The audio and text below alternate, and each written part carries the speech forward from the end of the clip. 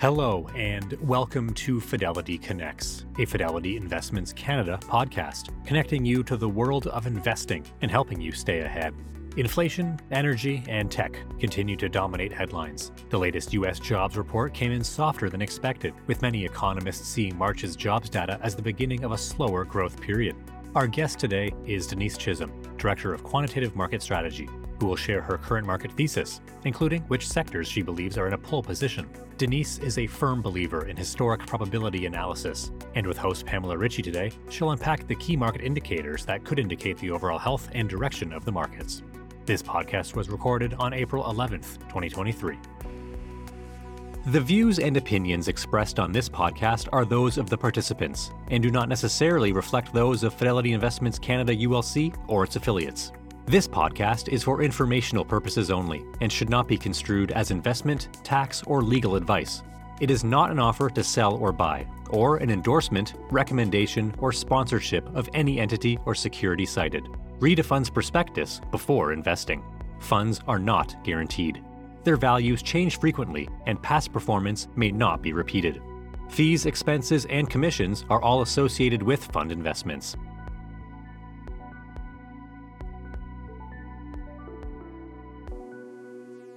Let's talk about many moving parts. It actually seems interesting because there are so many different narratives actually at the moment. There is not a big narrative sort of running each day to day, it seems.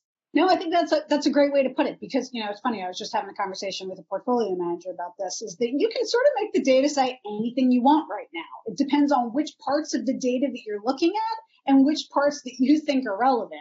I try and step back from all that and really look at what the probabilities associated with the data are. So I kind of try and get rid of all that. But I think some of what has been the struggle for the market is really about seasonal adjustments. And I've actually, many, many years ago, I sort of did this for a living with cost of living data. And seasonals are much trickier than you might think in terms of calculations, especially when you have things like the pandemic and, the oil price shock that we saw last year. That's how you use seasonals, which is what is the month-on-month change in the average January, the average February. And then that's how you adjust the data going forward. So some of the strength that we saw specifically in January, there was a concern that there was a reacceleration in growth or reacceleration in inflation, but really was some of that just the trickiness behind seasonal adjustments. And we're starting to see in maybe some of the payroll data, in the initial claim data, in even some of the PCE deflator data, that we're seeing those revisions to be revised downward in the sense that maybe there was a little bit too much seasonal adjustment and we're seeing an unwind. So whatever growth and inflation scare that we saw in January might be unwinding and sort of being a different trajectory over the course of the year. That is completely fascinating. So the month over month, the seasonal, that's really what the Fed obviously is. I don't know if struggling is the right word, but they're certainly waiting on it, aren't they?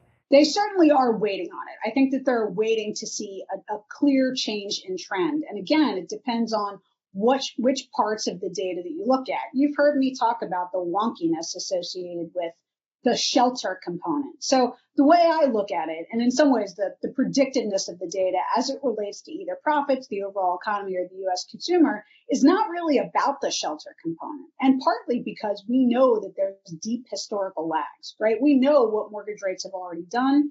We know that real live indicators of rental inflation has massively decelerated, and home prices in some places are actually quite negative. So we know that shelter component, which isn't incorrectly calculated so much as it deeply lagged, will likely decelerate and potentially decelerate rapidly at some point. So when you think about the Federal Reserve's job and you say, okay, well, maybe we put a little bit of a check mark in that area because we know that there's lags to monetary policy and we're seeing some live indicators where that is decelerating. And if you look at everything else, even in the PCE deflator report that we just saw, that is the Fed's preferred methodology, what you're starting to see is that, seasonally adjusted rates, annualized rates over the last 6 months, everything X that shelter component, pretty much zero. So even when you start to think about the core services X shelter that Powell has quoted, which is kind of a new twist, the only areas that are elevated still and not nearly as elevated as we saw in the 80s or certainly the 70s and 80s is, three areas that sort of comprise maybe 8% of the overall basket. So you're starting to move the needle towards less and less of this inflationary impulse in terms of the basket. It is amazing because we still see, I think, everyone still sees inflation everywhere. You physically see it in your grocery bill and everywhere else. But bring the OPEC cut into what you've just said, because that actually was a single narrative that was moving the market last week, obviously. That was one of those days. But bring that into sort of historical leitmotif for us, if you will. Yes, and that's an important one because you've heard me say a lot, if there's one macro indicator, and I'm going to call it a macro indicator, that I want to watch, it's crude oil. Because that was really the definition of the contraction in real average hourly earnings, what we saw last year, which is, crude prices, let's say going from 70 to 80 to that peak of 120. That was the shock. And that led in some ways and was coincident with the inflationary impulse associated with that. So crude oil is very important. Now, what's really interesting when you look at OPEC price cuts, and we just had one within the last 2 years for sure.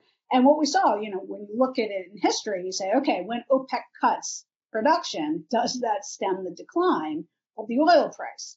The answer is ironically no. More often than not, the oil price goes down after an OPEC cut. And the reason is a little bit like we always talk about. You can't hold all else constant. I know that people want to say, well, demand is X, supply just went down. So the intersection of supply and demand makes, essentially price. So we're going to hold all this constant. And we know because of that, so price should go up. I mean, I guess it did, for a week. But what you see over the long term is that more often than not, OPEC is cutting production because of the weakness in demand or the weakness in price already.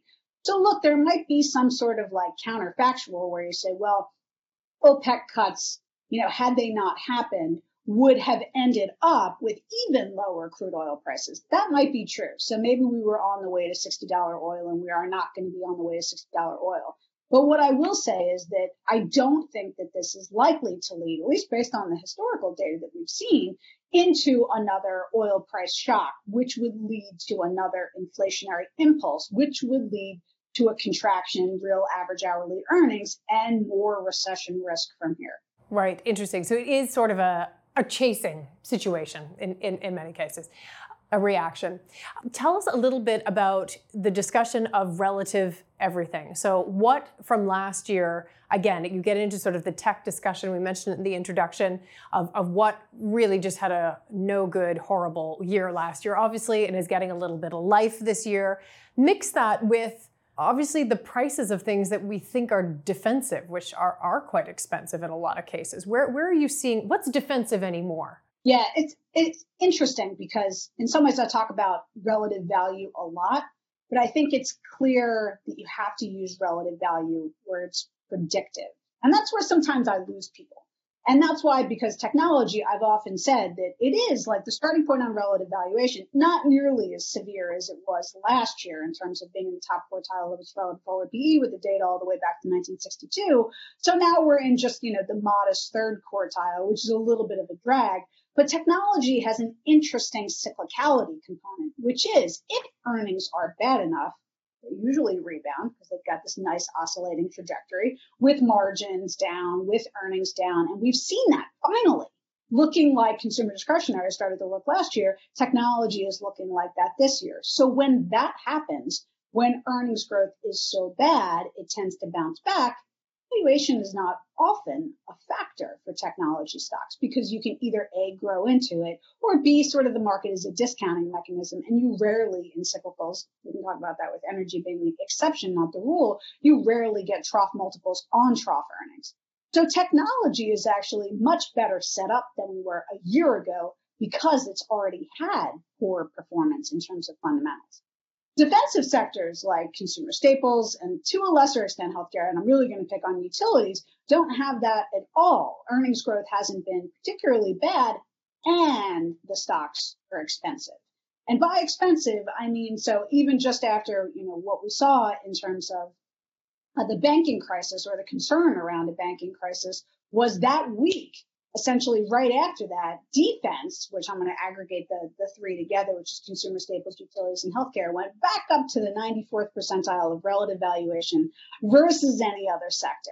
And from that position, what you have is a very, very skewed risk reward.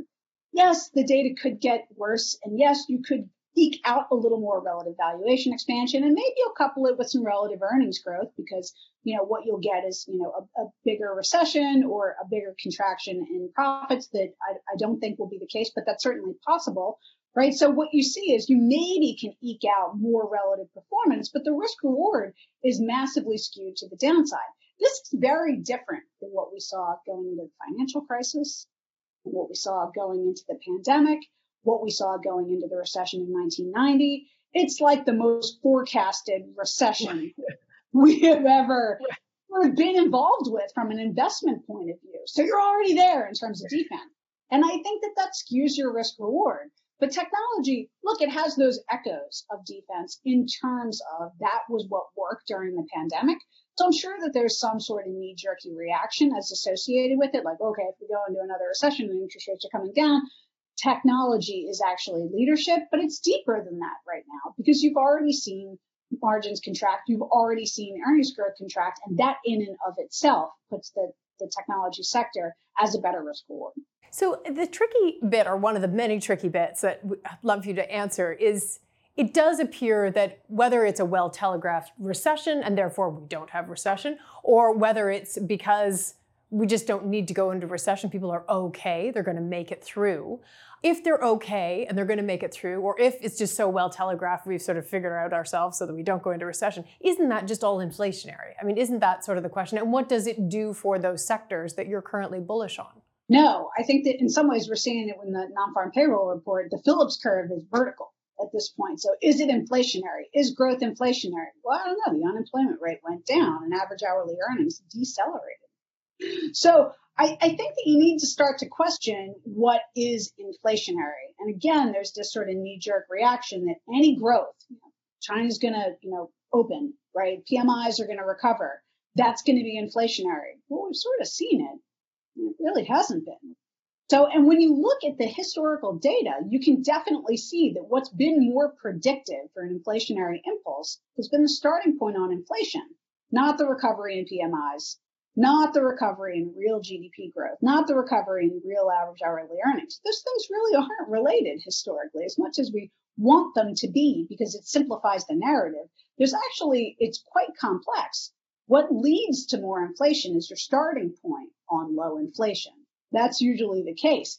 So when your starting point on inflation is top quartile levels, and we're just a tad out of that, depending on sort of how you want to do it on a year-on-year basis, the downtrend persists typically despite that sort of recovery. And what is really interesting is that I actually read this in a sell-side note somewhere, and I can't remember who said it. Otherwise, I would quote them. But they said this is the first time we've actually seen disinflation. Remember, over the last 6 months, that annualized run rate of the PCE deflator, ex-shelter, is around 0, right? The peak of that was around 7, right? So we have seen, these are the comps we're headed into, by the way.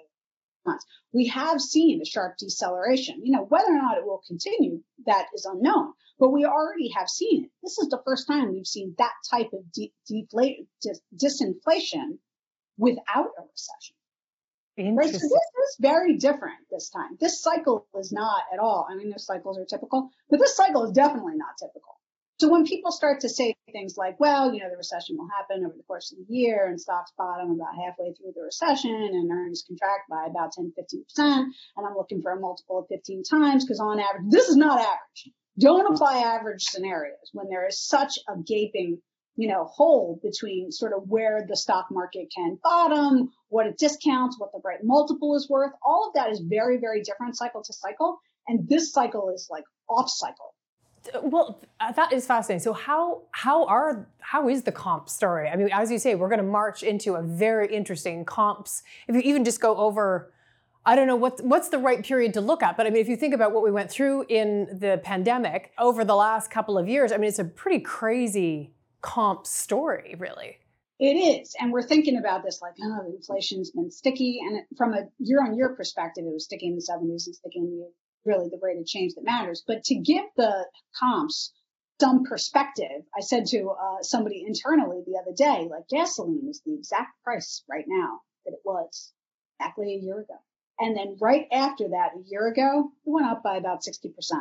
That's the year on year. I mean, that's just energy. So that's one piece of CPI, but I think that that's the heart of what we went through on a year on year basis. So I think that there's a lot more headwinds to that from a year on year perspective than investors maybe appreciate, which is not to say that we'll get to 2% immediately and all will be fine and then we will stay there. But it is to say that I think that there is less of an underlying inflationary impulse that sort of puts the Fed in this.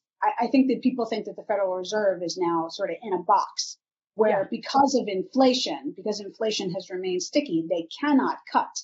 And so even if we got ourselves into a recession, monetary policy is tied, fiscal policy is tied. I'll agree with you on fiscal, but I'm not so sure about the monetary policy because I do think that shelter will likely come down at some point and we will have a massively decelerating trend with a 40% basket in the CPI overall. And what you're seeing is that 8% of that core services ex shelter, that's really recreation, that's transportation, that's hotels and accommodations. What you'll see in a recession is that's not likely to stay inflationary. So if we get into a situation, this does not look structural to me when I look through the basket, which means that the Fed has a little more firepower, especially the fact that it hiked all the way to almost 5%, let's call it. Right. So, you're sort of in a different situation. I mean, this is the exact opposite situation than when we were coming out of the financial crisis. Yeah, this is the exact opposite. So what do we need to know probably at this point about the inflation story for a 60-40 portfolio? What does everyone need to sort of be thinking about on this front? Bonds have been quite en vogue lately. Yes. I mean, in some ways, like, let's step back and say, why do you want a 60 portfolio?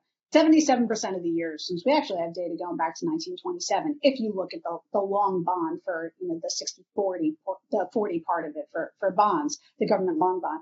So why do you own it? Because in 77% of those years, stocks and bonds move the opposite way, right? So when they move the opposite way from that perspective, what you have is not necessarily, a better total return, blending them together, but a much better risk-adjusted return. The funny thing about it is obviously the math behind it is when you combine two things that have lower risk-adjusted returns, if they're negatively correlated, you have a higher risk-adjusted return, right? So that's like fancy stats way of saying, look, it's a smoother ride. That's what everybody wants. I want sort of that, let's call it, 8 to 10% total return a year, combining these portfolios in a much smoother ride. So I don't have to worry about this crazy back and forth. That's why you own the 60-40 portfolio. That 77% obviously was not last year, 2022. It was the worst year in the history of the 60-40 portfolio as measured this way, going back to, I think, the 30s. So I think maybe it was almost as bad once in the 70s, but really you have to go back to the 30s to really get a downtrend like we saw over the last year. So the question is, okay, should you think about this now in a different framework? And we've talked a lot about how I think that there are seeds in place, or there, sort of things in place to suggest that the critical drivers behind the 60-40 portfolio is much better today, starting 2023, than it was in 2022. So we're seeing that play out. I mean, year to date, what we've seen is I think stocks are still up through a banking crisis, essentially. Some people call that levitating. I think that it shows the positive risk reward that, that equities have already discounted, but bonds up as well. Not quite up as much as treasuries in terms of, which ones you're looking at, but you've seen the 60 portfolio, let's call it, on an annualized basis, quite good this year, but I think, up 7-ish% from a total return perspective year to date. So the question is, well, is this likely to continue or is this a dead cat bounce? So if you go back to what are the critical drivers behind the 60-40 portfolio, I mean, it's interesting. There are two, and that you know them. I mean, there are probably many more, but there are two that I've studied. One is inflation, and one is the starting point on equity valuations. At inflation, if you knew, and this is what we were saying in 2022, that inflation was going to accelerate into the top quartile, 60-40 portfolio struggles. It produces below average returns. Not nearly as bad as we saw last year, but generally it does detract from your odds. Once inflation is at the starting point of the top quartile and it's decelerating, which by all measures it is, Mine, the Fed's, everybody's core services, X, blah, blah, blah. All of them are decelerating, maybe not as much as we like, but decelerating. That usually produces above average. So that's definitely a flip-flop from 2022 to 2023, which you would say, okay, hang tight then. And the starting point on the equity valuation. So when you look back to the 20s, you might be surprised to know that the median multiple for the equity market is 20 times. Is 20. That's the median. Okay, wow. Pretty much the same. I mean, it's kind of crazy because I think that there's always this, knee-jerk reaction like, I want to buy like 15 times. And I get it. We sort of got down to 10 times in the financial crisis. So that seems like really good, right? And we were certainly at like 7 times in the 80s during the inflation scare, but rates were a lot higher. But so there are points in history where you've been cheaper, but on a median basis, it's about 20 times. So we're only at 18. We were actually at 15 in October on the equity multiple. So what you see is when your starting point is now below 20, you do have a positive risk reward. So that's sort of a long-winded math way of saying that I think the 60-40 portfolio that has rebounded some year to date still has likely legs to continue to provide returns for investors. Fascinating. Is there something in there that is comparable to sort of the direction of the dollar? Lots of discussion on where the dollar sort of has come to, but ultimately where it goes from here. I guess if the soft landing is okay, then maybe the dollar has a stab at stabilizing, but tell us some nuance within there on the US dollar. I think the nuance is what is good for the market and what is good for investors is not a shock either way. So what we saw was a massive appreciation in the dollar, partly because the Federal Reserve was raising rates, faster than everybody else. We had the inflation problem, so that was likely to continue, and markets straight-lined that. And after there was some downshift in trajectory, what we've seen is a big reversion in the dollar. I think the question is what happens from here. And I think what is about to happen, or what is likely to happen, is a much more controlled scenario of probably not aggressive appreciation, because the Fed is maybe, closer to the end of its hikes than the beginning of them, or we hope. And then also the growth necessarily isn't really maybe as bad as investors either fear or expect from a recessionary perspective. So if that's the case, then maybe the accelerated uptrend in appreciation isn't particularly marked. And the downtrend or depreciation or that potential, recessionary crisis isn't particularly marked either. And what we're more in is a trading range for currencies, which would actually provide some stability for the market. That is a little bit of a Goldilocks scenario, but I actually do think that that's fairly likely given what we're seeing in the data. That's fascinating. And is that, again, just a picture of a certain amount, and there's still some in there, of stimulus being removed? I mean, it is currently being removed. If it hasn't fully been removed, it's on the road to being removed. Financial conditions appear to be tightening, but doing the trick that ultimately the higher interest rates are meant to convey. Right. Everything is slowing. I mean, I definitely don't want to shy away from that aspect of it. And, in some ways, we talked about, is this a hard landing? Is this a soft landing? Is this a no landing? Look, real GDP growth on a year-on-year basis for the past year is below 1%. That is a hard landing. I think what we're debating is whether or not stocks can discount a contraction in advance. And I will tell you, it didn't happen in the pandemic. It didn't happen in the financial crisis, but it happens in half the recessions in history. So that's sort of the debate. Look, the growth is slowing. I think what's different, and going back to this is off cycle, this entire cycle is off cycle, is this would be, if we have a recession, the only recession where real income is accelerating. That's a weird one, right? That is weird. Most of the time, it's coincident with a contraction, but we had the contraction last year and we didn't have the recession officially. So we could have an acceleration this year. I don't know if we have an official recession because something happens with the unemployment rate or whatever, and BER finally says, okay, yes, this is enough, but we might have an acceleration in real income growth. And we're seeing this. So average hourly earnings is in fact coming down. And I just had a portfolio manager ask me, well, isn't that a problem for consumer discretionary? And the answer is no, because it's not about nominal. It is about real. If inflation continues to, and it has, and I think that the leading indicators suggest that it will, if inflation comes down quicker than real average hourly earnings, the consumer gets more real income, right? And so that it gets less bad. It's not like real crazy yet, for sure, but it gets less bad. Again, this would be the first recession where that has the potential to happen. So I think that cushions the blow. That's really interesting, because you would think the nominal story for earnings is, well, I mean, the earnings are the nominal. I mean, that is, so I was just I wanted you to clarify that for me. You would assume that whatever you're booking as your earnings, it sort of incorporates the fact that they're nominal. Yes. And that is the difference between this cycle and certainly the financial crisis, is that your nominal starting point is markedly higher, right? And it's important that inflation has decelerated, at least the way I measure it, in terms of its predictive power on margins. One of the reasons why that you have a lesser earnings contraction during times of high inflation, we saw this in the 70s and 80s, is because inflation is more often likely to decelerate once that starting point is elevated. And that actually provides a tailwind to profits. We see this with crude oil. We see this with inflation ex shelter consistently throughout history. And I think that this is, again, one of the misplaced, I would say, average bets. Look, I don't know what's going to happen. But when I look at what is likely to happen, it's a less likely scenario that we will see something like a very, very steep earnings contraction because of these tailwinds that have kicked in that we have not seen in the better part of 20, 25 years. That is so fascinating. We're in, the opposite type of cycle for that. So let's go back to ultimately what you're seeing for sort of top three sectors, bottom three sectors, but just to kind of bring it back to the energy story as well. Top three, bottom three.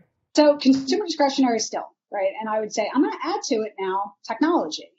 And then right after that would be materials/industrials for the top three. And in the bottom three, I'm going to keep real estate, I'm going to keep consumer staples, and I'm going to add energy in the bottom three. So really?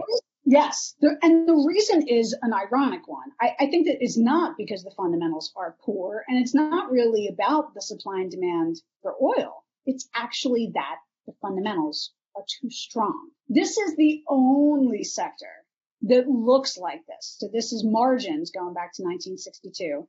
Shows you that they are around peak, the highest that we've seen in, I think, at least 20 years, and certainly in the top decile of their history. So you say, okay, this is the only sector that really looks like that. Most sectors have seen margin compression. This is why, historically, energy is defensive coming into recessions. It's kind of what caused the recession, right? So it has the improved fundamentals. And what happens is that not every sector flip-flops, but oftentimes what you see is sectors flip-flop. And you can see this historically in the data with energy. When your starting point on margins or on earnings overall is at that high level, what are your odds that earnings are going to be even better the next year? Lower than 50-50. What are the odds that earnings are going to be better the next year if either the oil price has already come down, which it has, or OECD leading indicators are already declining, which they are, around 25. Oh. You can bet on earnings being strong, and I will tell you that the likelihood of that is about a quarter of the time in history. And you can certainly make the argument that it's different this time. But if you say that it's different this time because of valuation, I'll also tell you that valuation has not provided the sector the ability to look through earnings. We just don't see it historically. Again, you can say it's going to be different this time for a variety of reasons. Generally speaking, I bet with the most of the historical data on record.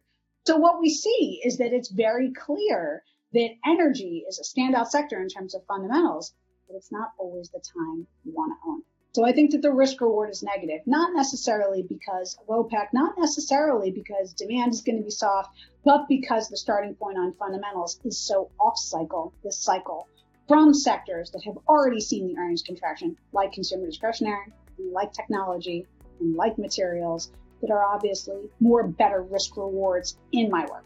That is absolutely fascinating. Okay, so interesting to get your thoughts, Denise Chisholm, on all of these different pieces going into not only the oil story, but obviously the story across the sectors. Thank you very, very much for joining us. We'll see you again very soon. All the best. Always great to be here, Pamela. Thank you for listening to the Fidelity Connects podcast. If you haven't done so already, please subscribe to Fidelity Connects on your podcast platform of choice. And if you like what you're hearing, leave a review or a 5-star rating. Fidelity mutual funds and ETFs are available by working with a financial advisor or through an online brokerage account. Visit fidelity.ca/howtobuy for more information. While visiting fidelity.ca, you can also find information on future live webcasts. And don't forget to follow Fidelity Canada on Twitter and LinkedIn. Thanks again. See you next time.